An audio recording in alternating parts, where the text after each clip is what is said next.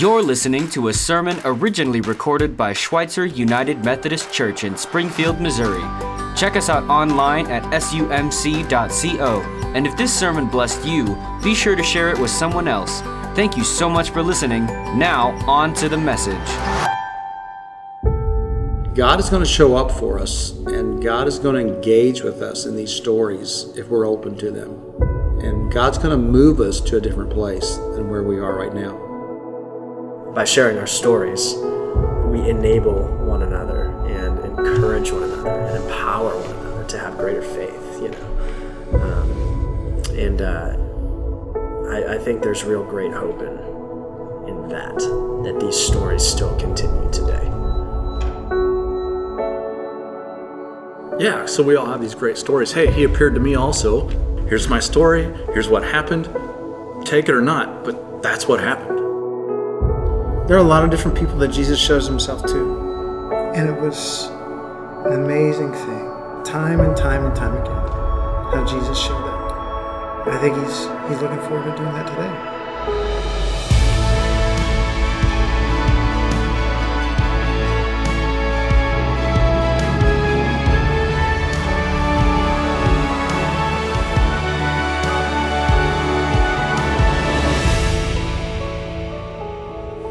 Good morning. I'm Jason Leininger, the executive pastor here. It's a joy to be with you. Great day outside, isn't it? Sunshine, yeah. It's almost invitation. Makes me kind of want to move out there instead of being here. But we're here for a little bit. This is a weekend of great celebration, isn't it? We've had lots of things to celebrate this week. Lots of people in our community have been graduating, whether it's from university or high school. They've been graduating, taking that walk of commencement. It's also Mother's Day, and so there's lots of people to celebrate. There's lots of joy. How many of you this last week or today threw an Ascension Day party? I don't see any hands. How many of you knew what day Ascension Day was on? There, a few. Shout it out if you know the day. There you go. Thursday. No, it is. Yeah, last Thursday was Ascension Day. And somebody said, what is it? Yes. We're going to talk about Ascension Day. A day in which, though we live here and we don't celebrate Ascension Day, it's not on our calendar. I don't think anybody, if you go back to your calendar, will probably find Ascension Day on your calendar. But if you're somebody who pays attention to the global trading markets, you may have come across Ascension Day because in some places of the world, the financial markets were closed on Thursday. Last year, Pastor Jim was in Spain during Ascension, and he said that for 4 days, the Spanish people just threw a party. He was over there. He was taking a spiritual journey, a spiritual pilgrim on the Camino, and he said they celebrated Ascension for 4 days straight. Well, the Ascension is the moment, that time when Jesus returns to the Father.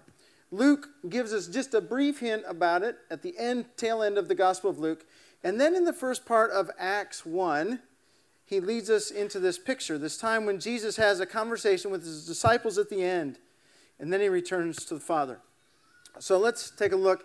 If you've got your Bibles, if you want to turn there, if you've got your Bibles on a phone, want to take it out, we're going to read beginning in Acts 1. I think. There we go, thanks. Luke begins like this. Theophilus, the first scroll I wrote to you concerned everything Jesus did and taught from the beginning, right up to the day when he was taken up into heaven. Before he was taken up, working in the power of the Holy Spirit, Jesus instructed the apostles he had chosen. After his suffering, he showed them that he was alive with many convincing proofs. He appeared to them over a period of 40 days, speaking to them about God's kingdom. While they were eating together, he ordered them not to leave Jerusalem, but to wait for what the Father had promised. He said, "This is what you heard from me. John baptized with water, but in only a few days you will be baptized with the Holy Spirit." As a result, those who had gathered together asked Jesus, "Lord, are you going to restore the kingdom of Israel now?" Jesus replied, "It isn't for you to know the times or seasons that the Father has set by his own authority. Rather, you will receive power when the Holy Spirit has come upon you. And you will be my witnesses in Jerusalem and all Judea and Samaria and to the end of the earth." After Jesus said these things, as they were watching, he was lifted up into a cloud, and a cloud took him out of their sight. While he was going away, and as they were staring toward heaven, suddenly 2 men in white robes stood next to them. They said, "Galileans, why are you standing here, looking toward heaven? This Jesus who is taken up from you into heaven will come in the same way that you saw him go into heaven." Luke tells us about Jesus' return to the Father. He tells us on the first place how Jesus got here, right? In the opening pages of Luke, and about Jesus' birth. And now he tells us how he returns to heaven, returns to the place of the Father. There are a number of things I think Luke wants to tell us in real staccato form in these opening pages. One of the things he wants to say to us is that Jesus was really somebody who was alive, somebody that people saw. One of the first things Luke tells us is that Jesus was around for 40 days after the resurrection. And the purpose that he was around was so that people could talk with him, so that they could interact with him, so that they could have lunch with him or breakfast with him and see him eat. All those things that make you think you're alive were things that they saw Jesus do, they experienced with Jesus. And Luke just says, those 40 days, one of the things that happened was the sense he's resurrected from the dead. One of the other things Luke tells us that Jesus does in that 40-day period of time is he talks about the kingdom of God. Early in Jesus' ministry, often throughout Jesus' ministry, some of the things that he kept coming back to, that he kept pointing people to, were aspects of what God's kingdom was like. And oftentimes, God's kingdom looked a whole lot different than the world and the kingdoms in which they operated in. So Luke tells us here in the last part of these 40 days, Jesus returns to the opening part of his work, of his ministry, by showing what the kingdom of heaven looks like. Have you ever been at a place in your life where you wonder, I wonder what Jesus would say to me right now if he could say something to me? What would Jesus speak into my life right now? It's interesting to me that Jesus opens his ministry and ends his physical ministry here on earth by talking about the kingdom of heaven, the kingdom of God. Maybe he would say to us, go back and take a look at those early pages of Matthew 5, 6, and 7, where with great clarity and great compassion, Jesus talks about what the kingdom looks like and how we can be a part of it. He talks about the kingdom of God. The other thing that Luke points us to is this reality that Jesus kept casting the mission of God for the globe. Throughout his ministry, the disciples kind of had this idea that Jesus was focused in on making sure that there was a new king that would sit on the throne in Israel. And Jesus kept talking about how the globe mattered. The people of the world mattered to God. Even in the text, Luke says, after Jesus had talked about the kingdom with them, the disciples say, so is now the time. Is this the time that we're going to restore the kingdom of Israel? Last summer, I had the privilege of being in Jerusalem about 10 days after President Trump had visited Israel. And I found, another friend of mine took the picture, but we found some interesting sites within Jerusalem itself. Can you throw that picture up? I never expected to find it there. It said, Trump, make Israel great. We're walking down the city streets in Jerusalem and we saw this sign. Now, I don't know what you think of all that. I'm not going to ask you what you think of all that. But I am going to say to you that there is still a motive, a question, like what the disciples had, like, are you going to restore Israel now, Jesus? And Jesus said, guess what, folks? He said, God doesn't love just Israel alone, but God loves the entire world. And so you're going to be my witnesses here in Jerusalem, and you're going to be my witnesses in Samaria and Judea and to the ends of the earth. Because everybody matters to God. And God doesn't want to make just one place great. He wants to make the entire cosmos great. And so the whole universe matters to God's work of redemption. The whole universe beyond. Something else Jesus kept pointing back to was that, or Luke keeps pointing back to, was that Jesus lived in the power of the Holy Spirit. He lived and he worked in the power. And he kept saying to his disciples, you know what? There's something you need, something you don't have yet, but something that is coming. So until you receive it, stay in this city of Jerusalem. they didn't know that it was going to be in 10 days that the Holy Spirit was poured out upon them and on all flesh, but it would be. But Jesus simply said, if there's a next step for you to take, it's to stay. Until you receive something that's beyond your own strength, beyond your own capacity, beyond your own power, stay in the city until the promise of the Father is poured out. And lastly, what I'd like to point out to you is that Jesus went away in a cloud. Now, some renditions, some translations say that Jesus went up into the clouds. After watching Grease, I don't know if you've watched Grease recently, but, there's some thought that, does Jesus get hooked onto one of those crazy cars and he just kind of slithers his way up into the cloud like Danny and Sandy do in Grease? Any of you remember the end? I don't think that's the picture Luke is painting for us. But a cloud in the Old Testament is representative of God's power, of God's presence. And so when Moses goes up on a mountain, the cloud of God comes down and surrounds him. And when Moses is in that place, he gets to talk with God face to face. And, there's another cloud on the cloud of transfiguration. When Jesus takes Peter, James, and John, and they go up, and the Father speaks into their midst, there's a cloud that surrounds them. And when the Israelite people are moving through the wilderness, the cloud of God comes down and it leads them. The cloud, if you will, that Jesus walks into, that Jesus goes into, is the very essence of God's presence. And he goes into the place of God, and he's with the Father face to face. So Jesus doesn't necessarily go up. And Luke says the disciples are just kind of staring up into the sky. Where did you go? He's and the angels come and say, he's with the Father face to face.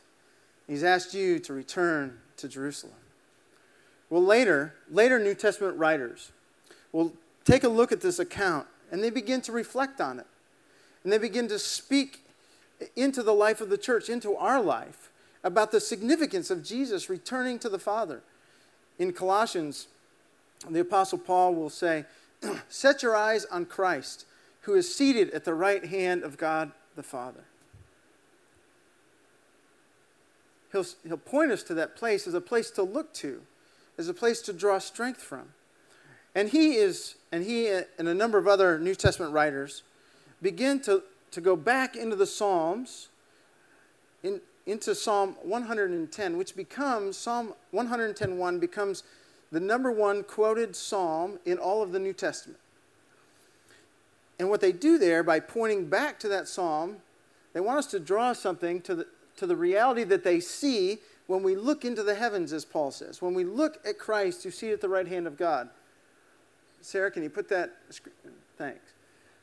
The psalmist says this, the Lord said to my Lord, sit in the place of honor at my right hand until I humble your enemies, making them a footstool under your feet.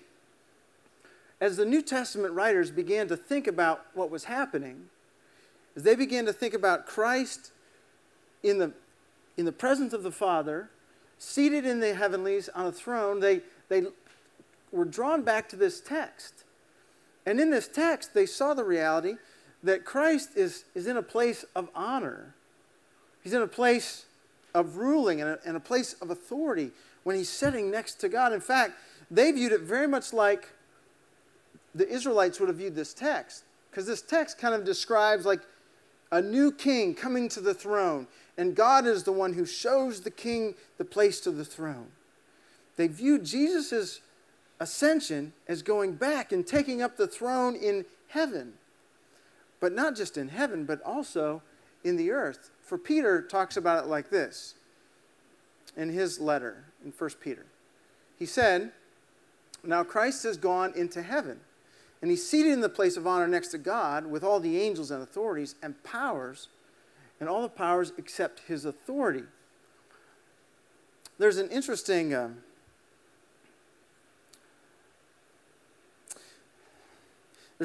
phrase that shows up throughout the New Testament where Peter alludes to it here, where he talks about how Christ is seated in the heavenlies. And I almost thought about how do any of you have a favorite chair? Like, do you have a favorite chair in your life where you go to when your work is done for the day, or like you're just done, or maybe you've completed something and you just want to sit back and relax and enjoy what you've done, and you go to this favorite place? Peter is saying that not only has Jesus gone up into the heavenlies, and is he crowned with power and authority, but there's something about what Jesus has done on earth that it's done in heaven too.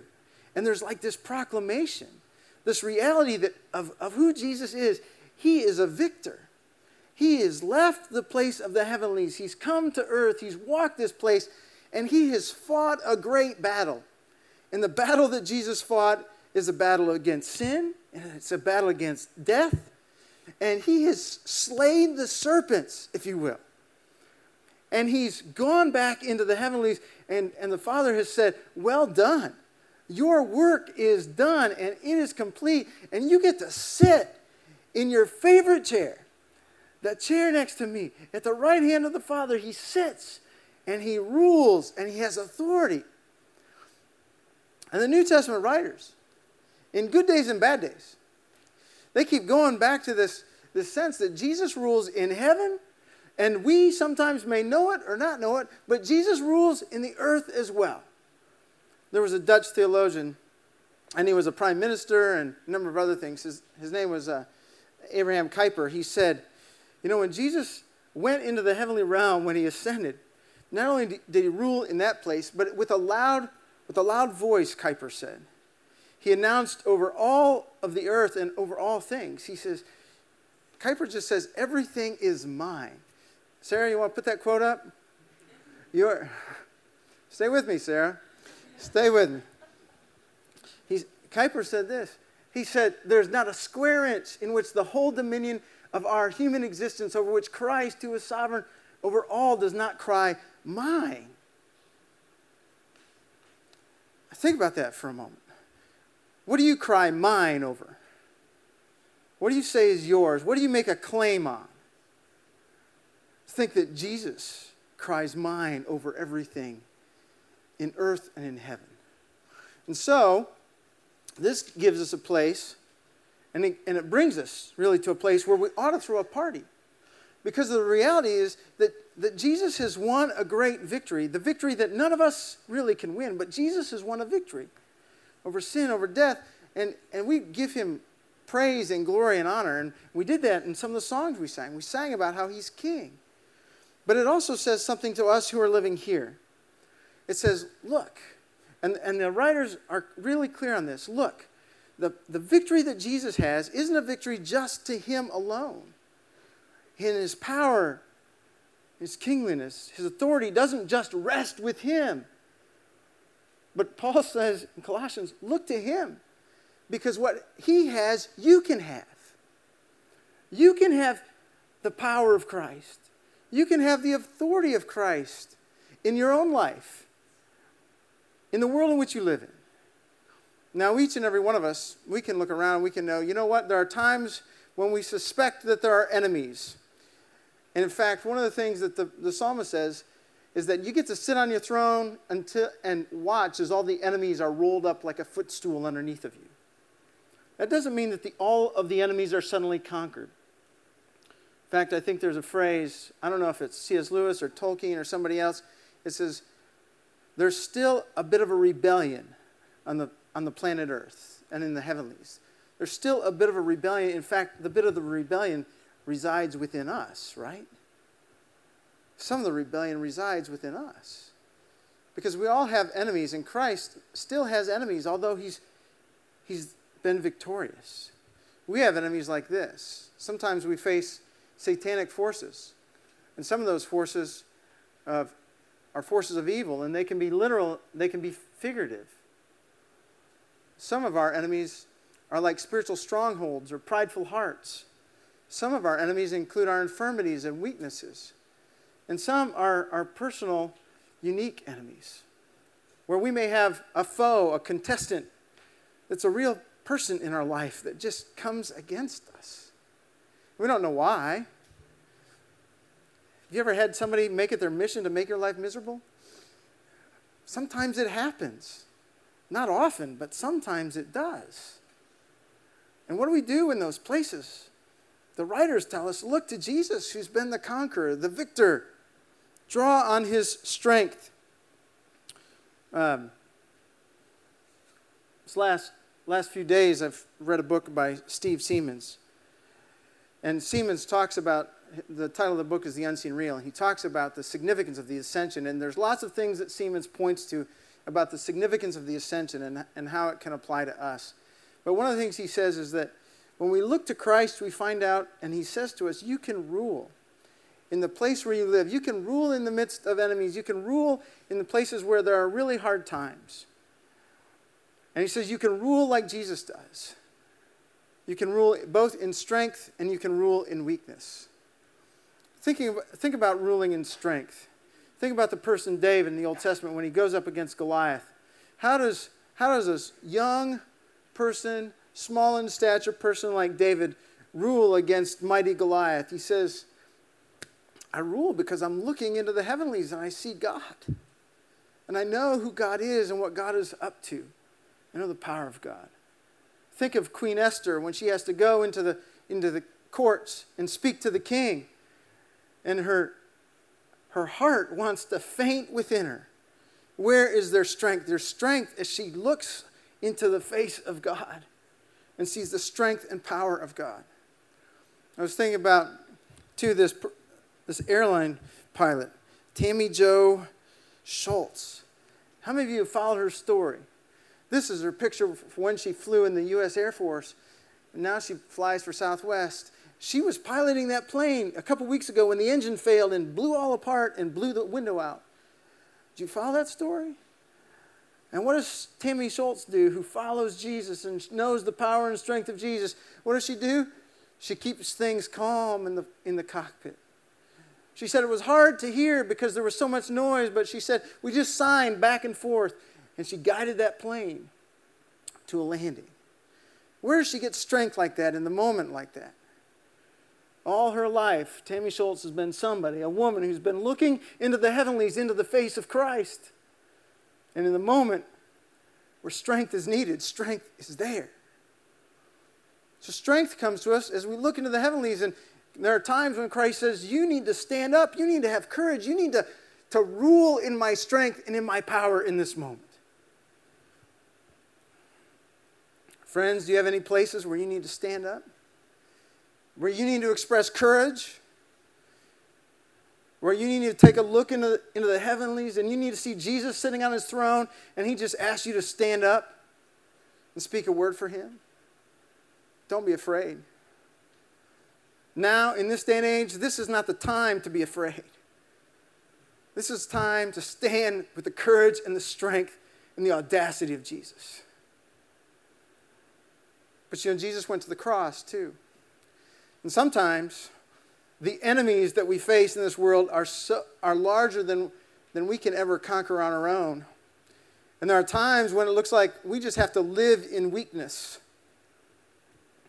Over the course of history, written in the pages of Scripture, Paul says, you know what? God loves to display his strength through our own sense of weakness.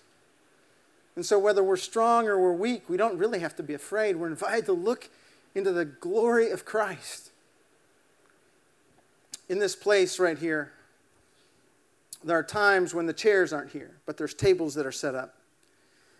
And there will be people from Schweitzer, most of them in their 80s and 90s, who come into this room and they'll repackage food that's been donated to the food pantry.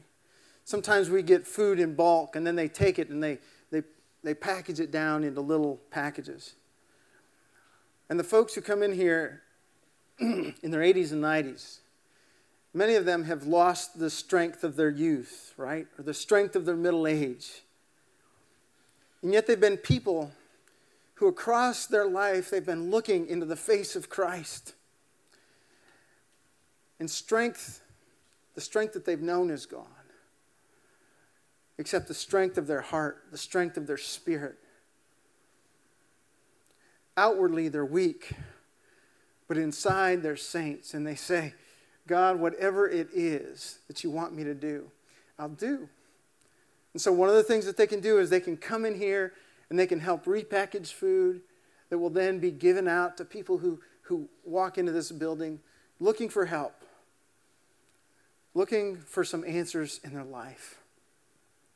You don't have to be 80 or 90 to find yourself weak in your own spirit.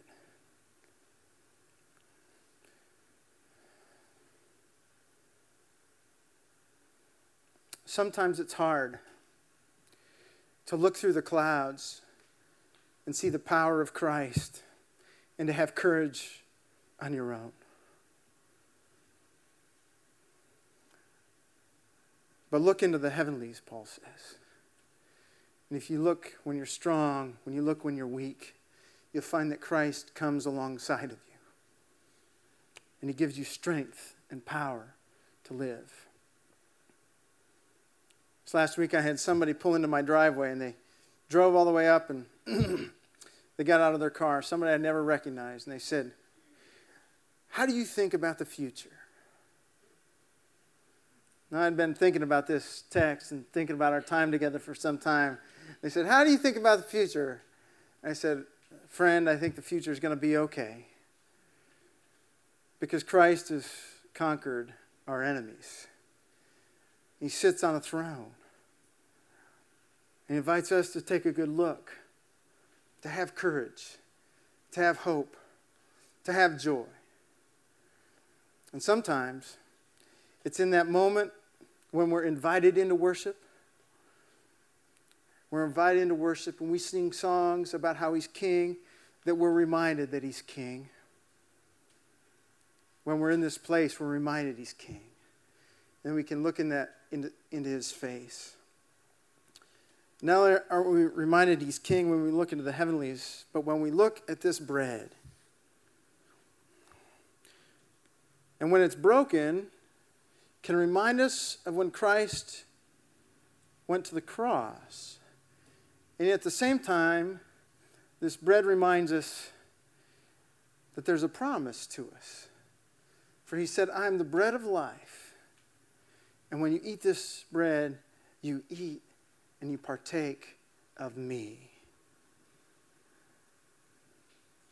And he took the cup and he blessed it.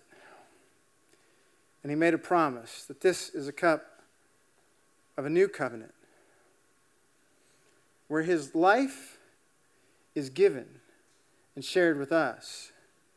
It's strengthening us today and for the future. Kind Father, as we've gathered in this place today, you know our hearts. You know where we've been strong and where we've been weak. You know where we've been looking. And you know how you want to draw us to look into the face of Christ, to see him, abide with him, and experience his life where we live today. Thank you for drawing us to this place. Thank you for the work of Christ. Thank you for these elements of bread and cup,